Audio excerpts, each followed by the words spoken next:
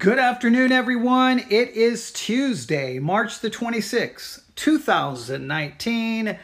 It is currently 12:44 p.m. Central Time. Let me state that information again. It is Tuesday, March the 26th, 2019. It is 12:44 p.m. Central Time.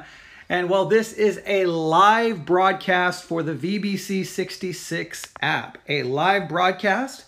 Yes, I know it's in the middle of the day, so I don't know who will be able to tune in. A lot of people are at work, going about their day, having all their responsibilities, but there's some things happening today that I thought, I have the opportunity, so let's pick up the iPad.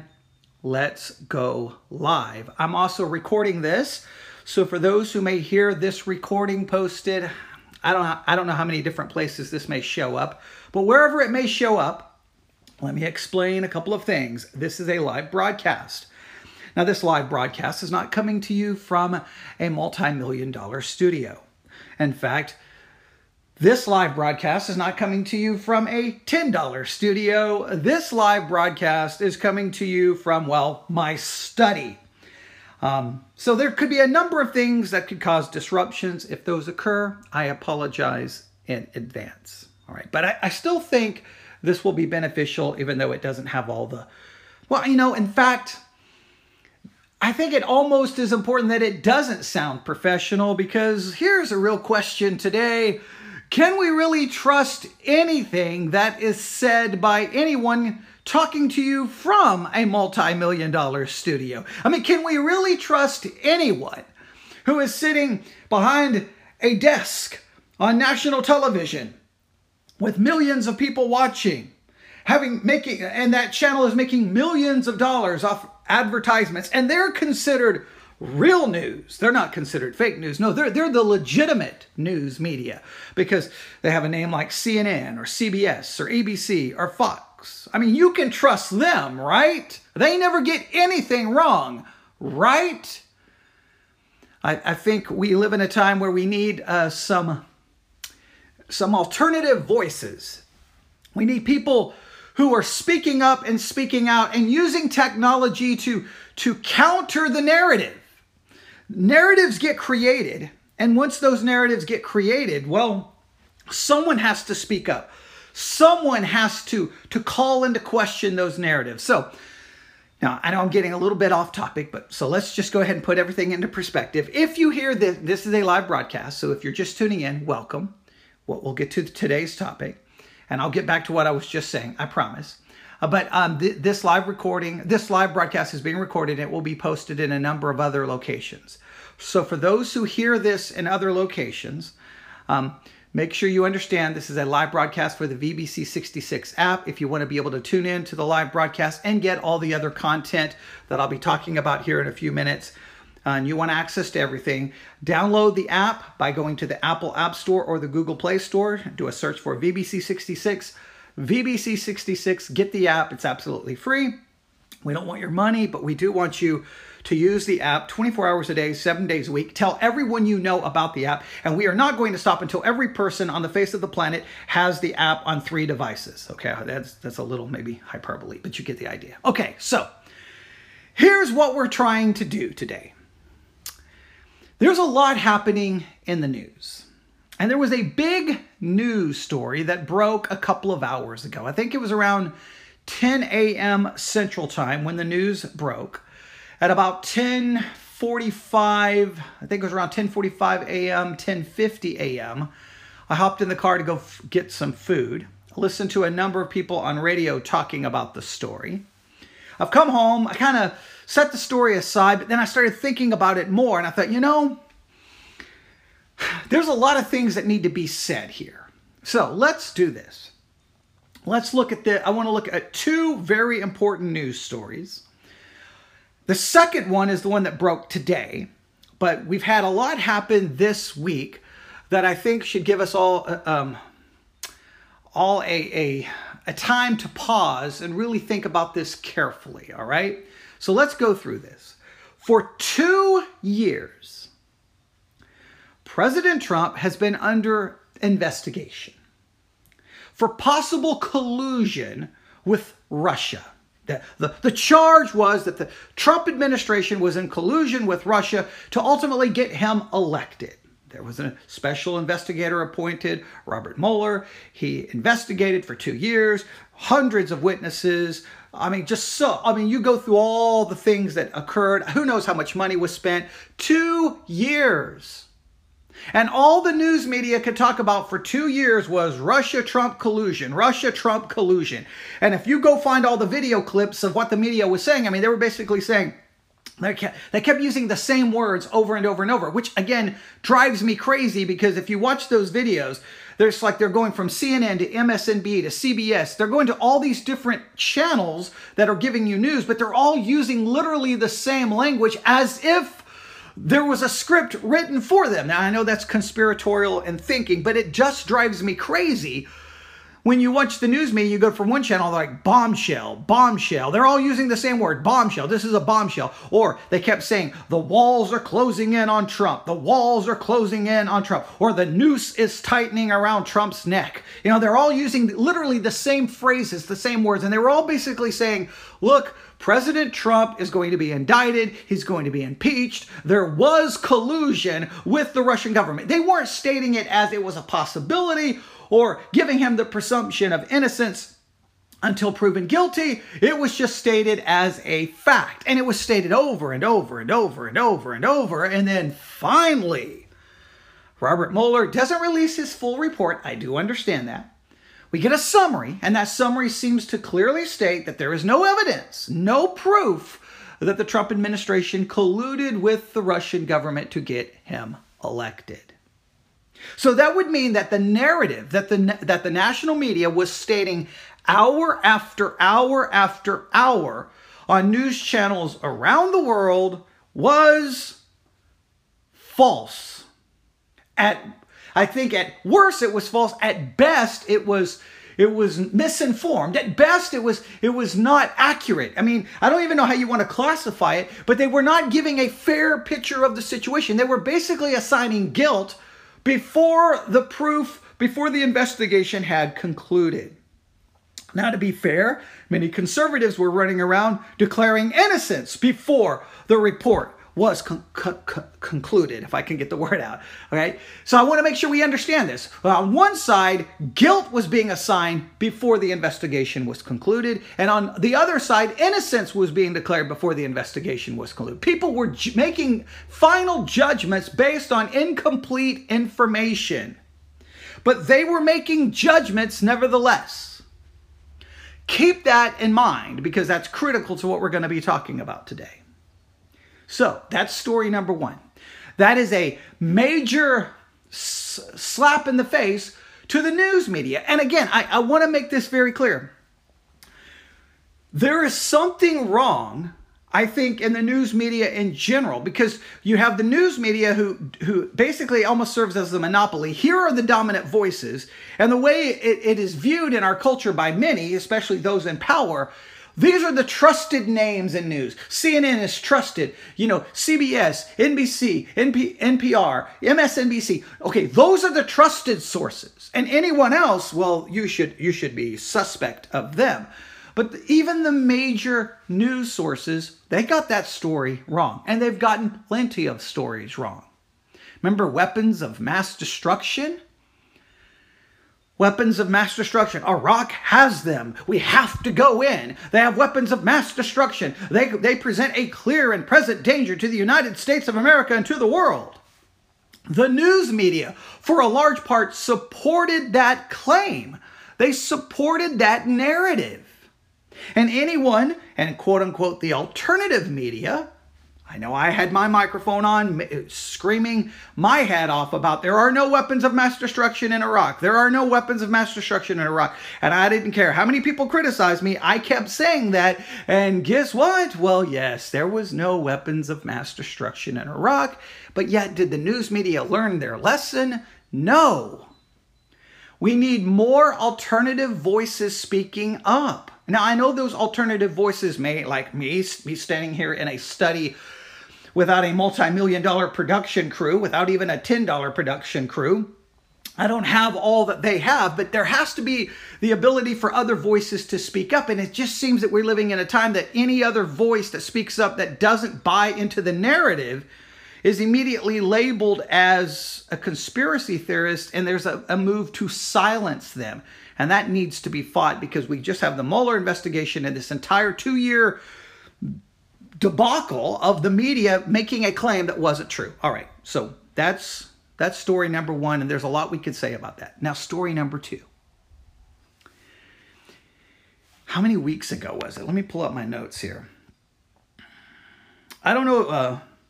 Less than 2 weeks after an individual pleaded not guilty. So I don't know when the story first broke, but if we go back a month or so ago, we had this story of an individual.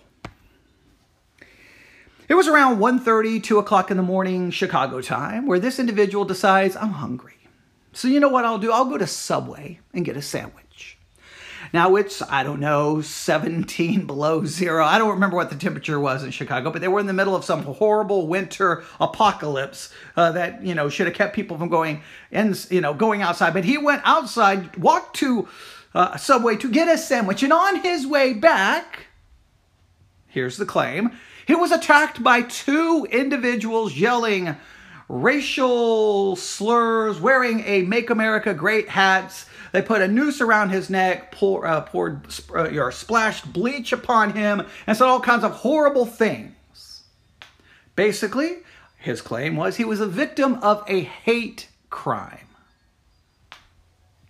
The media went crazy. This actor, Jussie Smollett, from the TV show Empire, an African-American man who, as far as I know, claims to be gay.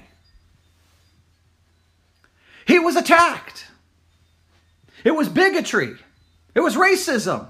It was homophobia. Who knows? It was all kinds of things. And this was somehow used to say, this is how Trump supporters are. No, I'm not a Trump fan. I did not vote for Trump, would not vote for Trump, not a Trump supporter. But of course, this was used to say, see, anyone who wears that Make America Great hat again is a racist, is a homophobic, is all these horrible things. And the media went crazy with the story, And it was being reported, again, not as an alleged attack. I know sometimes they would use the word alleged attack, but then they would go on and basically claim this actually occurred. And that was the narrative.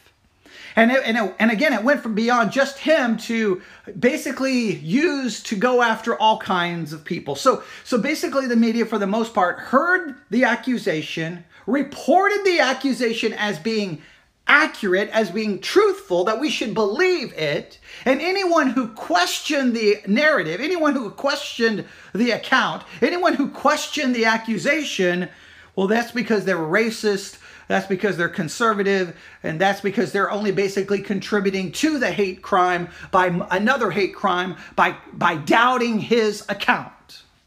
Wow, that's a bad situation. All right. So then, out of the blue, how many weeks ago now? I think I do have the number here.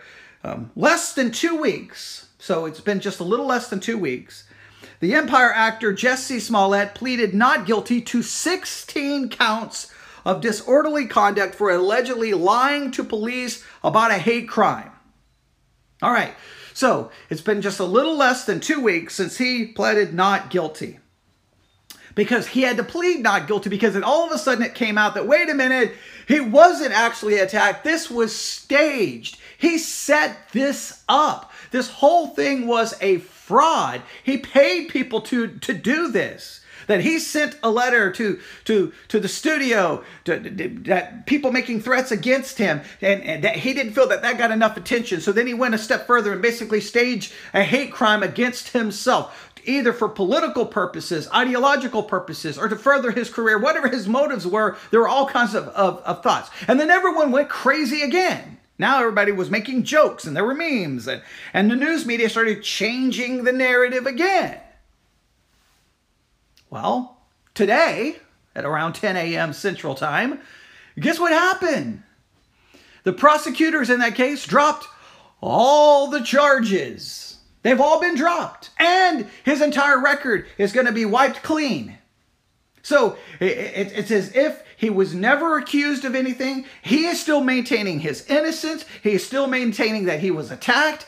He is not backing down. So now everyone's going to be left with, okay, from a legal perspective, he didn't do anything wrong. From a legal perspective, he's innocent. Right? I mean, he was innocent until proven guilty, so he was innocent. He had the presumption of innocence, and he is still now considered innocent because all charges are gone. The case is over. So now we go from he was attacked to he wasn't attacked to now all charges are dropped. What is the truth in this situation? So we had the Mueller investigation where there was a claim made by the media. We've had this Jussie Smollett case where the media made all kinds of claims. We had the Covington High kids where there was, again, the media jumped all over it. These kids were yelling racist things. These kids were saying build a wall. These kids were saying all these things.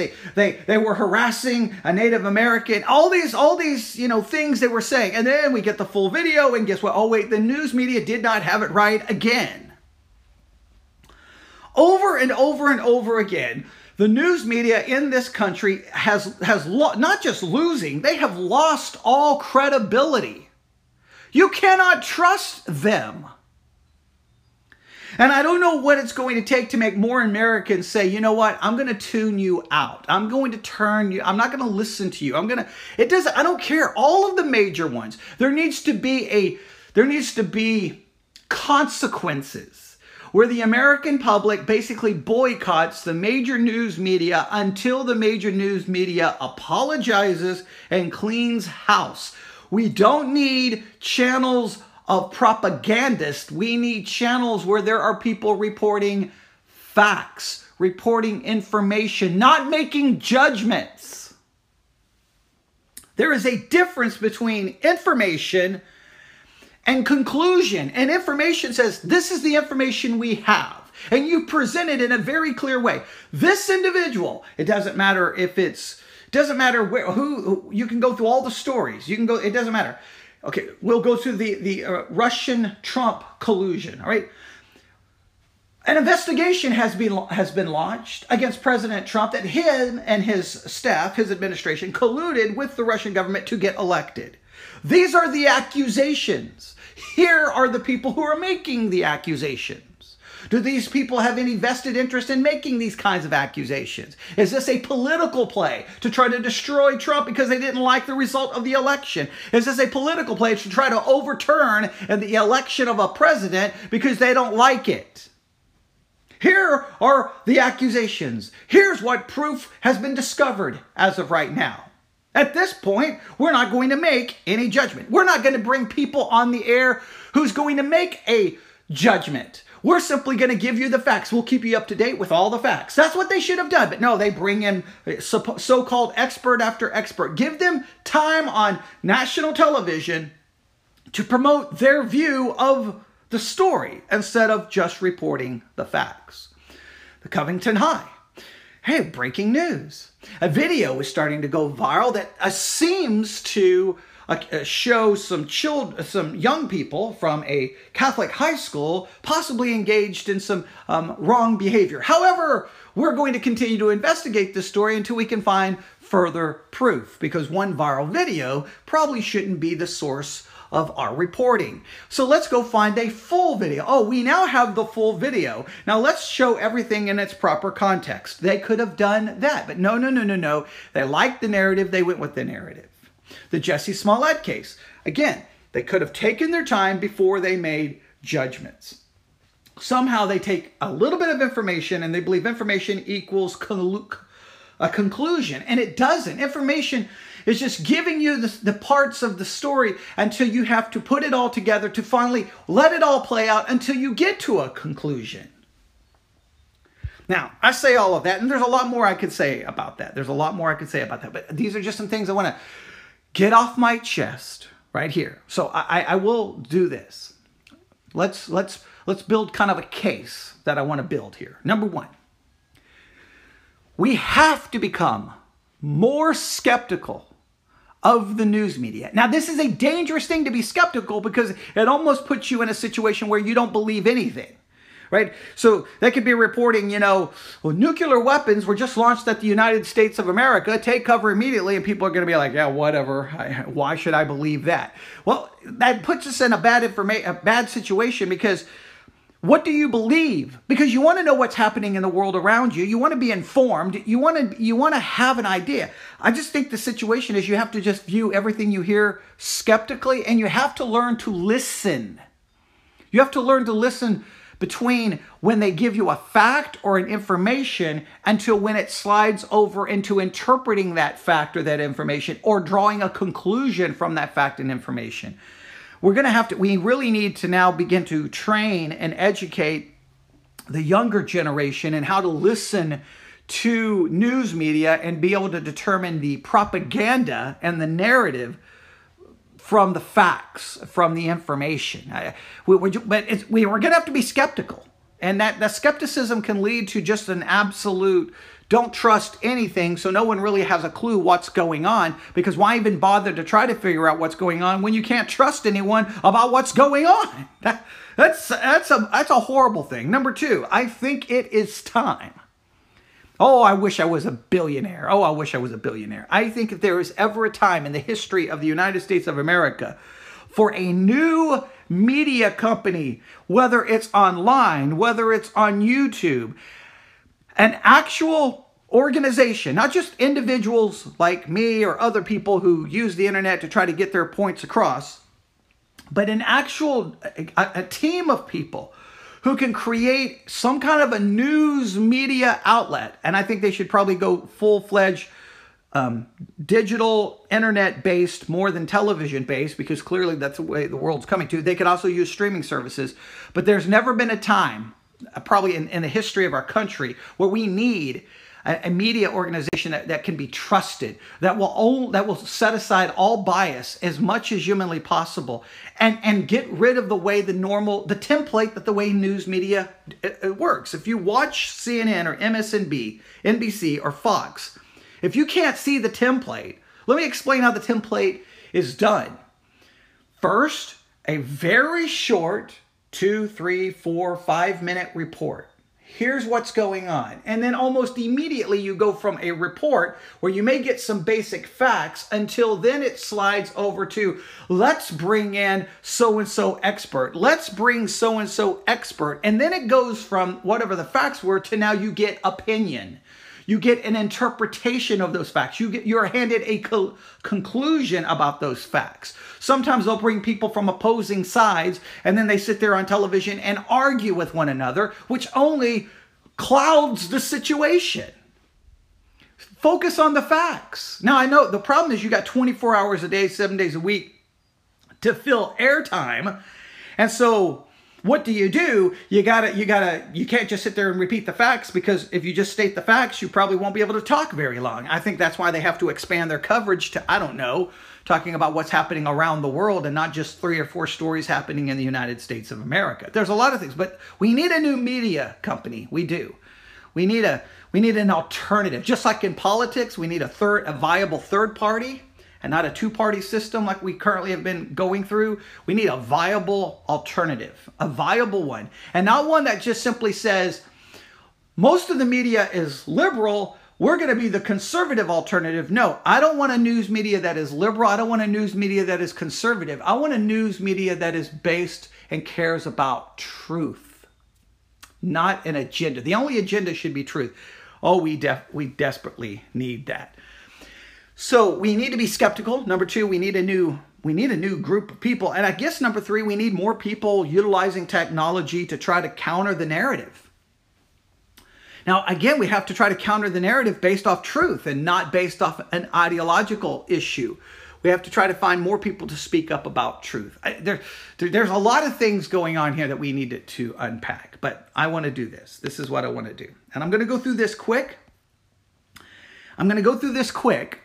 And then we'll try to develop this a little bit more. But just for this afternoon broadcast, I want to just do this quickly. Are you ready? All right. If we consider what's happening in our world, and as Christians, we have to try to view things from a biblical perspective. Our worldview must be based off Scripture. So I was thinking about this. First verse that comes to mind, Matthew chapter 7, verse 15. Beware of false prophets, which come to you in sheep's clothing, but inwardly they are ravening wolves. All right. Matthew 7:15 tells me to beware of false prophets. They come in sheep's clothing, but inwardly they're ravening wolves. Okay, I get the idea. Now that's primarily dealing with a Christian or a biblical presentation or a church or a pastor or a prophet, someone who comes forward claiming to be preaching God's word. Beware, because there's many of them that are false prophets. They're going to come to you in sheep's clothing. They're going to come to you in a disguise. But the main thing I want you to take from this verse is it's a call to discernment. It's a call to judge. You have to make some kind of judgment based off what you've got to be able to judge so that you can know there are false prophets out there. You're going to have to make a judgment. That's a false prophet. That's a true prophet. That's a false message. That is a true message. We are called to have biblical discernment, especially when it comes to people teaching the word of God. All right, I get that. But it does call for some kind of judgment. Now, what's interesting, Matthew 7:15 is in the very same chapter that begins with these words. Because in Matthew chapter 7, verse 1, we read, very important, judge not, lest ye be judged. So some people take Matthew 7:1 as we should never judge, and that's not accurate, because Matthew 7:15 tells us we have to make some kind of judgment. We have to discern in some kinds of ways. So what we need to figure out is, for a Christian, how do we judge? How do we make judgment? Because if you look at the Mueller case, the Covington High case, and the Jussie Smollett case, these were people, everyone in the world were making judgments, and many of their judgments were absolutely false. As Christians, we need to have a biblical way of thinking when it comes to making judgments. So, I want us to think about maybe some biblical principles when it comes to judging. All right? Number one, we'll call these rules or principles for Christian judgment. All right? Because we have to make judgments. We have to. Even if you look at someone and say, judge not lest ye be judged, you still had to make a judgment that they were judging. And now you're judging, they're judging. So judge not lest ye be judged can't just be a complete condemnation of making judgments, because again, Matthew 7:15 tells me to beware of false prophets. Well, if I'm looking out for false prophets, I'm going to have to make a judgment that someone is false. The Bible calls for me to make all kinds of judgments, but it tells us how we should do so. It gives us perspective on how we should judge. So we'll say this. Number one, we have to judge scripturally. All right? We have to judge scripturally. Our standard for a Christian is God's word, not our feelings, not our traditions, not our opinions.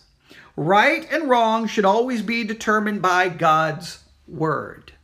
We must judge scripturally. The scriptures is the basis of our judgment. So, how does this apply to Christians and when it comes to some of these news stories? You cannot judge news stories based off your political affiliation. You cannot judge news stories based off the way you were raised, based off your emotion, based off your opinion. Judgment for a Christian should be done scripturally. And I think the scriptural principle for judgment is truth versus falsehood, right versus wrong.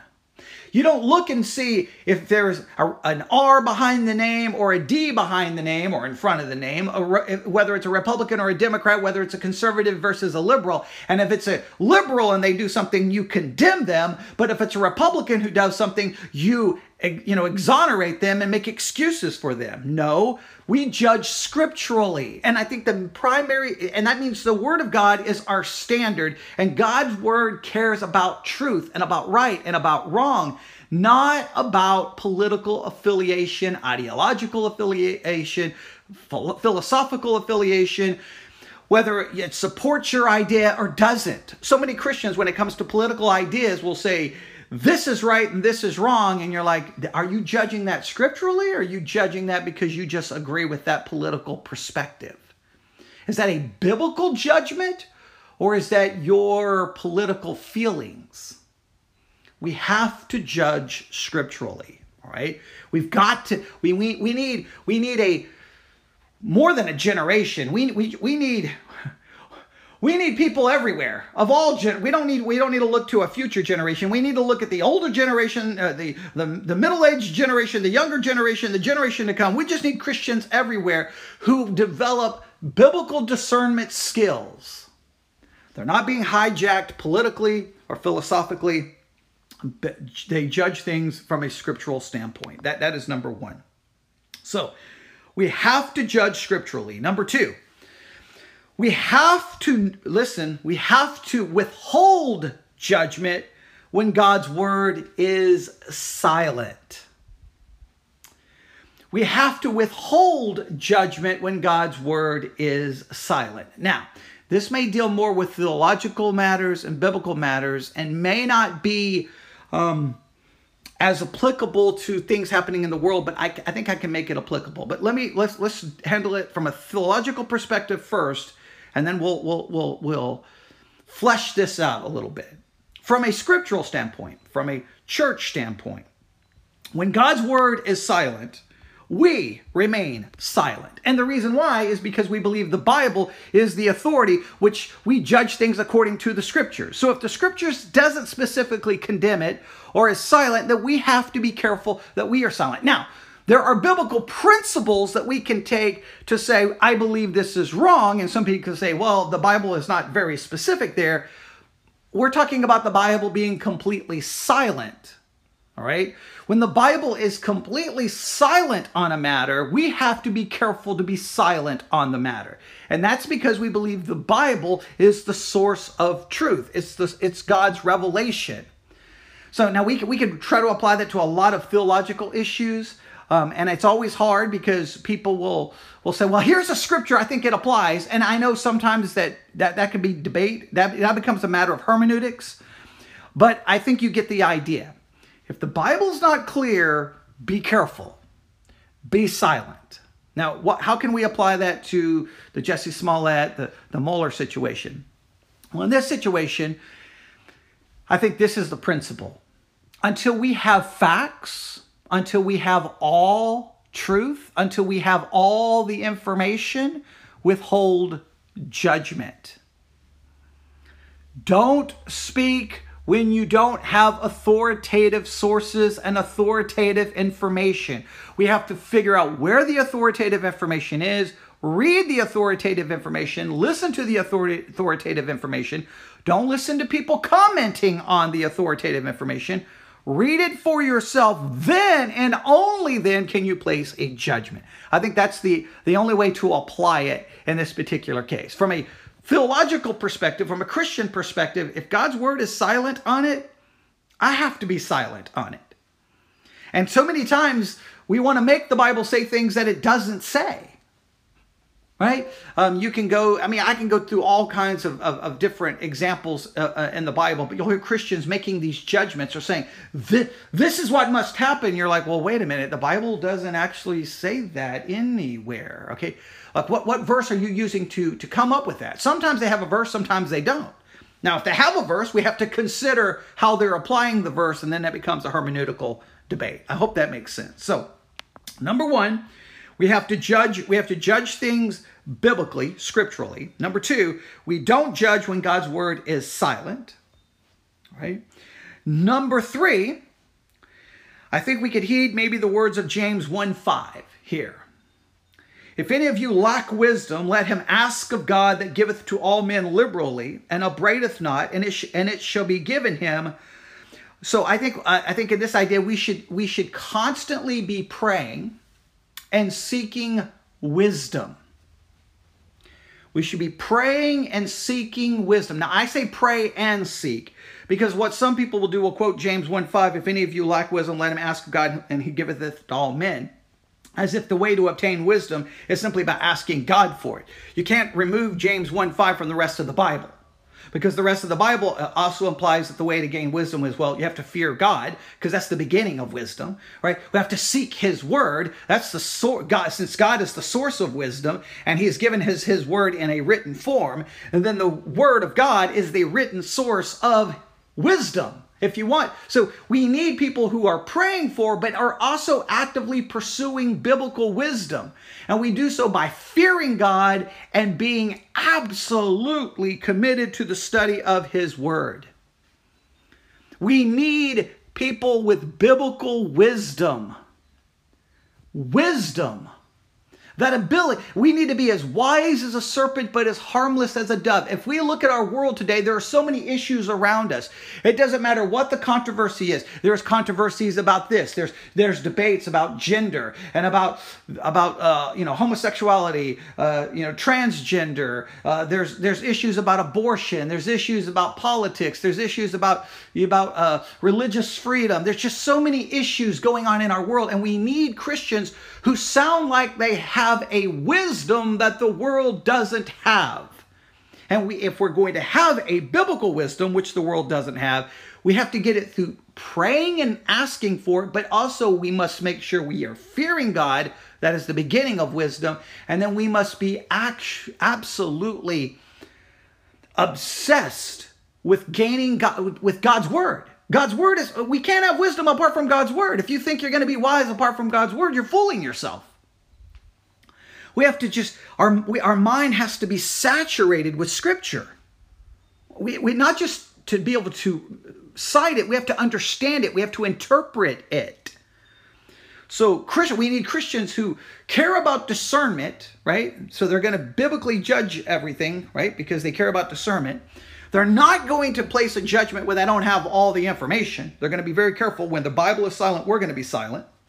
We're not going to pronounce a biblical judgment when the Bible doesn't pronounce a biblical judgment. And we're going to apply that further. But if we don't have all the facts, we're not going to make a judgment. I mean, it's just what we do. We withhold. We hold. We put a hand over our mouth. And it's hard to do, especially when I did the News in Focus program in the past, and I had 30,000 people listening to me a month. You want to be first.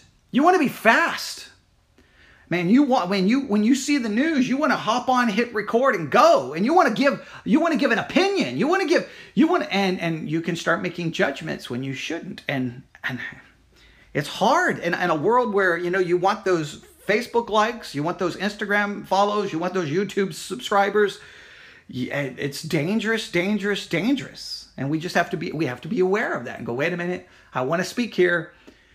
Doesn't mean you can't speak. Just means we've got to learn how to speak differently so that we're not making a judgment. We're providing information. We're not providing not collusion. We're not providing conclusions. I want to keep saying collusion because that's the only word I've heard for 2 years, right? So hopefully you get those ideas. So let's go through those again. Number 1. We judge scripturally. We need biblical discernment. Number 2, we don't judge when God's word is silent. We will expand that. We don't judge when we do not have all the facts and have all the information. Too many times you hear Christians running around making judgments about things, whether it's climate change, whether it's medical issues, and they do not have all the facts. They do not have all the information. They watched a YouTube video somewhere. They've gained information from questionable sources, and they start throwing out judgments like they are experts.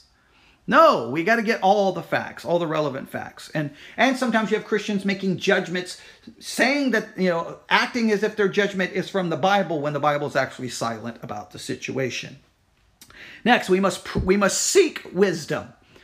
We seek it through prayer, ensuring that we truly fear God, because they're the beginning of wisdom, fear of God, and we must have the Scriptures. We must be consumed with the Scriptures. Next, Proverbs 24:23 says, "These things also belong to the wise. It is not good to have respect of persons in judgment." Don't respect persons, or don't play favorites. When it comes to judging, we don't have a respect of persons in judgment. The judgment is based off right and based off wrong. It's based off facts. It's based off truth. It's not, again, they're a Republican, they're a liberal, they're an atheist, they're an agnostic, they're a Muslim, no. They're a homosexual, they're transgender. And so we almost have one standard of judgment for people we disagree with and a different standard of judgment for those we agree with. We cannot do that. I'll give you an example.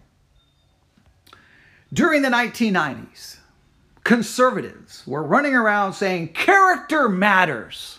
We do not want someone in the White House who does not have good character and good morals. And Bill Clinton is a sexual deviant. He is involved in sexual immorality. He is ungodly. He is not fit to be in the White House. He is horrible. He's had affairs. He's done all kinds of horrible things. And character matters. We must remove him from being president. Because character matters. That's all you heard from conservatives and even from pastors from the pulpit.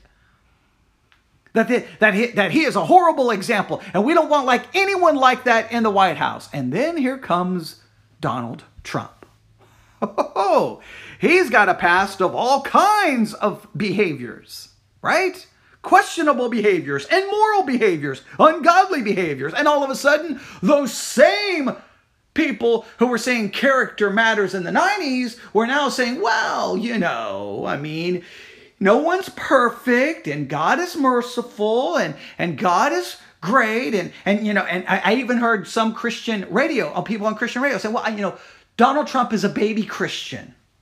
He's a baby Christian, so we've got to be patient with him.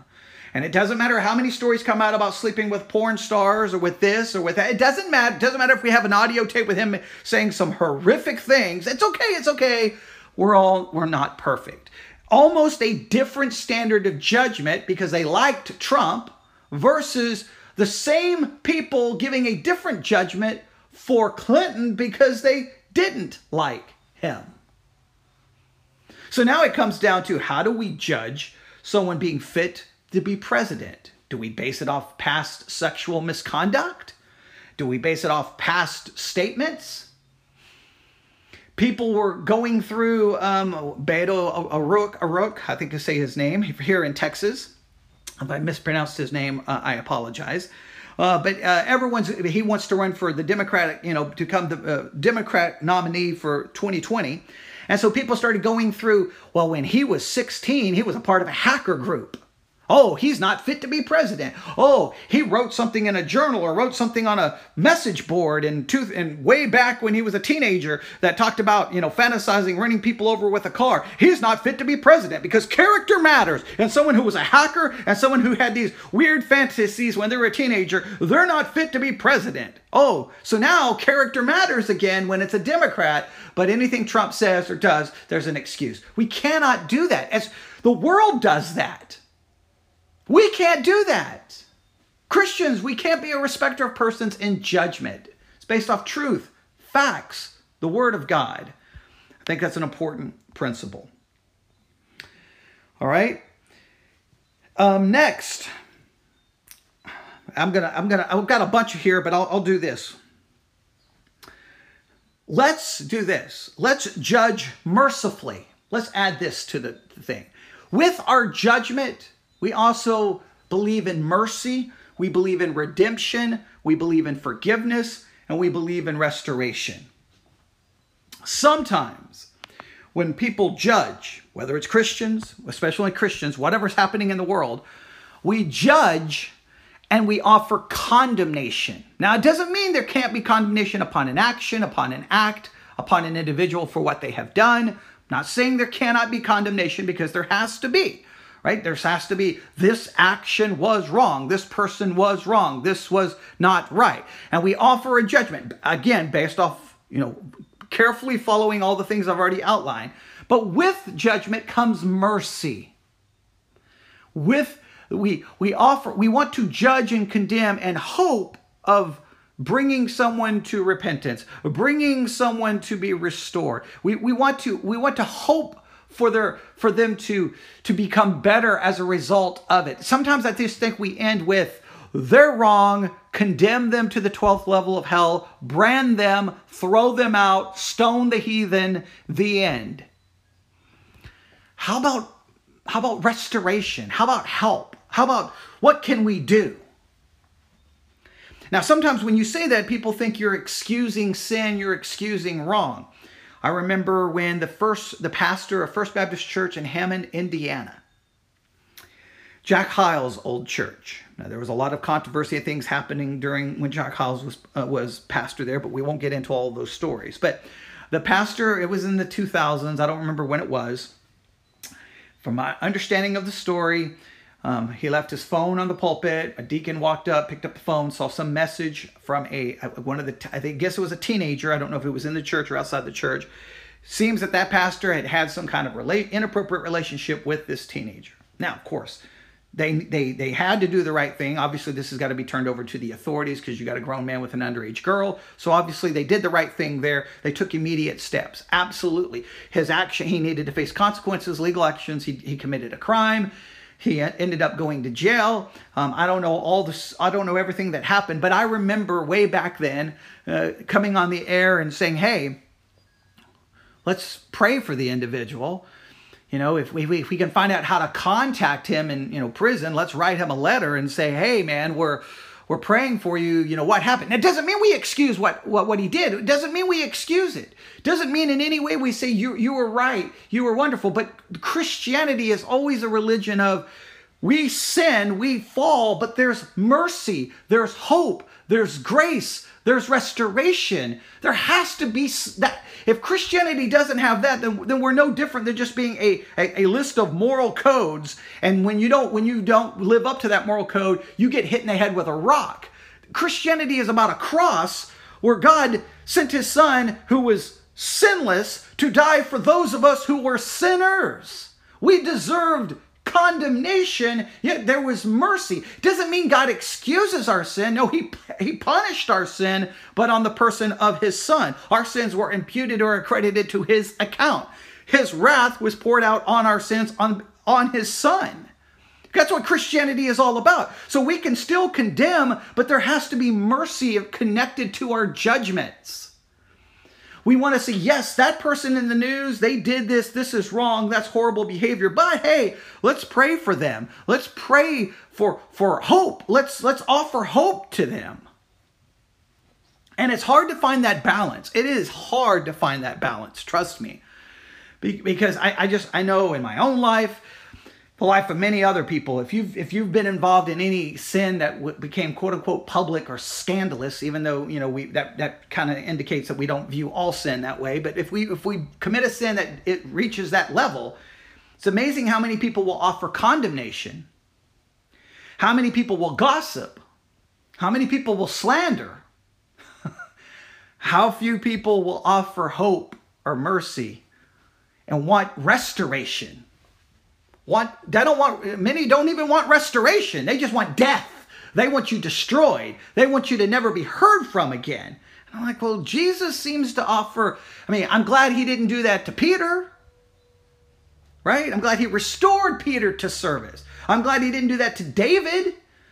David committed a horrible act, but yet he still wrote a good portion of the Psalms. There's lots of situations like that. So Moses murdered someone.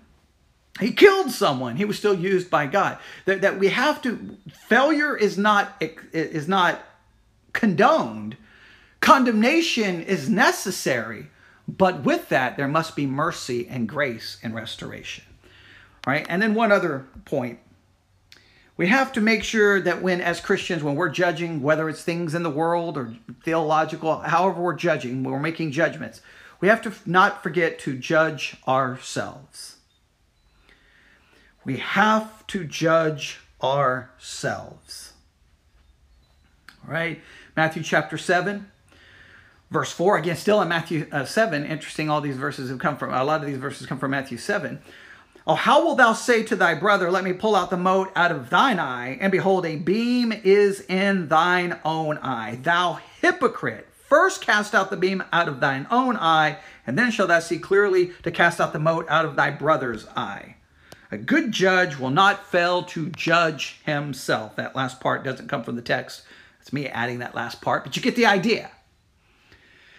Yes, we have to judge ourselves. We can walk around going, look, look, oh, look at that splinter in your eye, look at that splinter in your eye, look, oh, look, look, look, look what they did, look what they did, look what they did, look what they did, look what they did.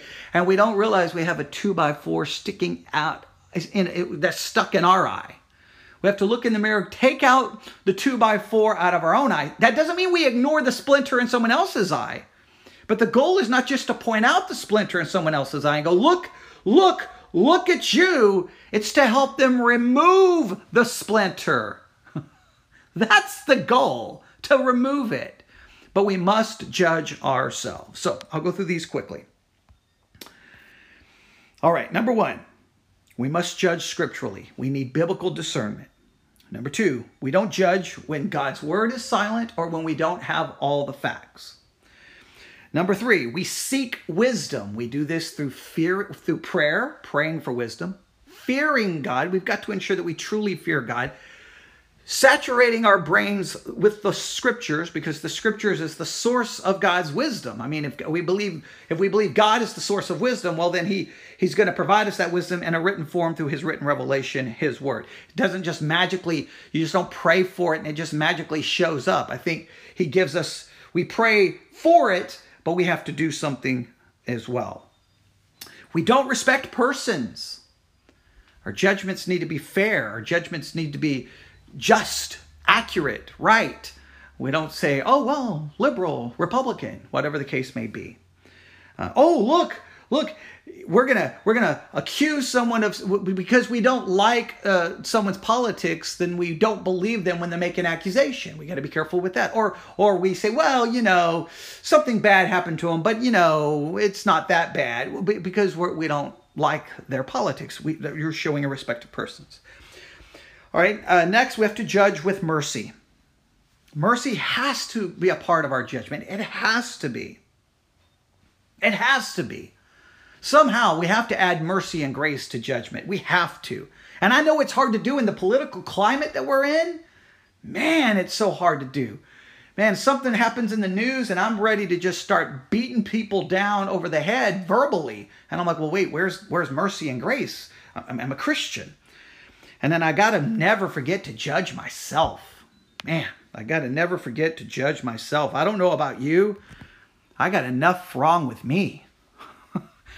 Forget having one 2x4. I probably got 37 2x4s. Okay. I got to judge myself.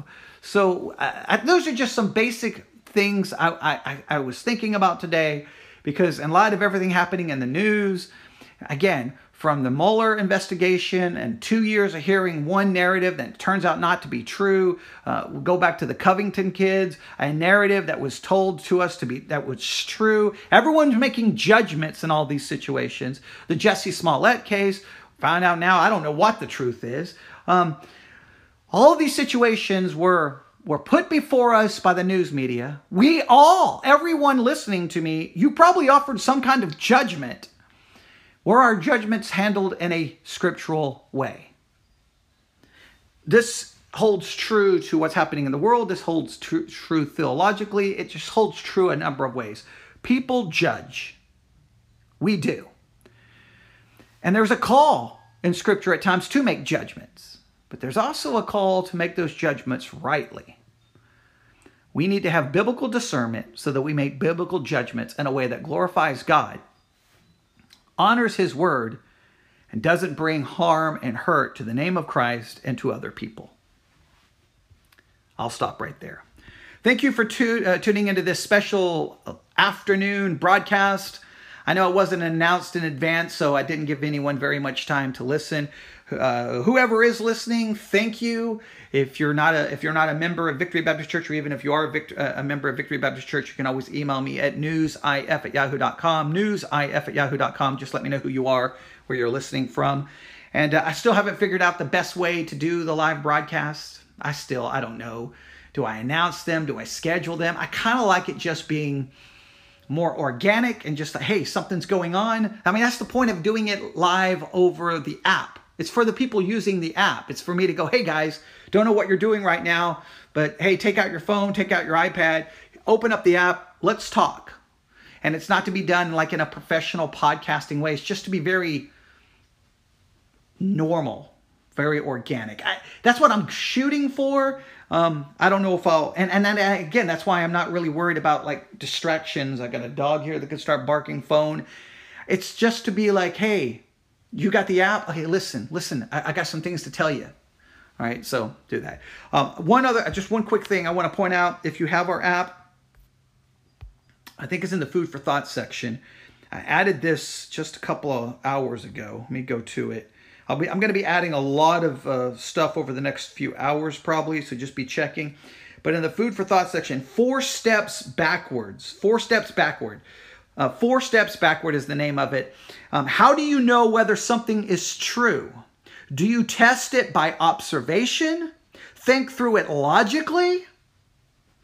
So we're talking about truth, we're talking about discerning, we're talking about logic, a lot of things. Go listen to that. It's from a classic message by R.C. Sproul, dealing with epistemology. That's the study of knowledge, if you don't know what epistemology is. So go listen to it. 4 steps backward, not backwards, backward, in the Food for Thought section on the VBC app. Go listen to it today. And well, I'll stop right there. Thank you for listening.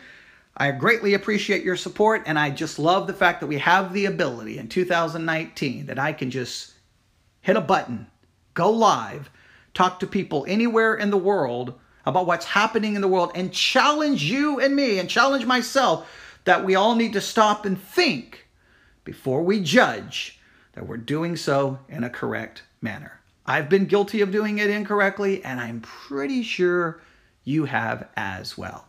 May God forgive us. May God help us, and may we become people who judge in a biblical way and not in an ungodly way. Thank you for listening. God bless.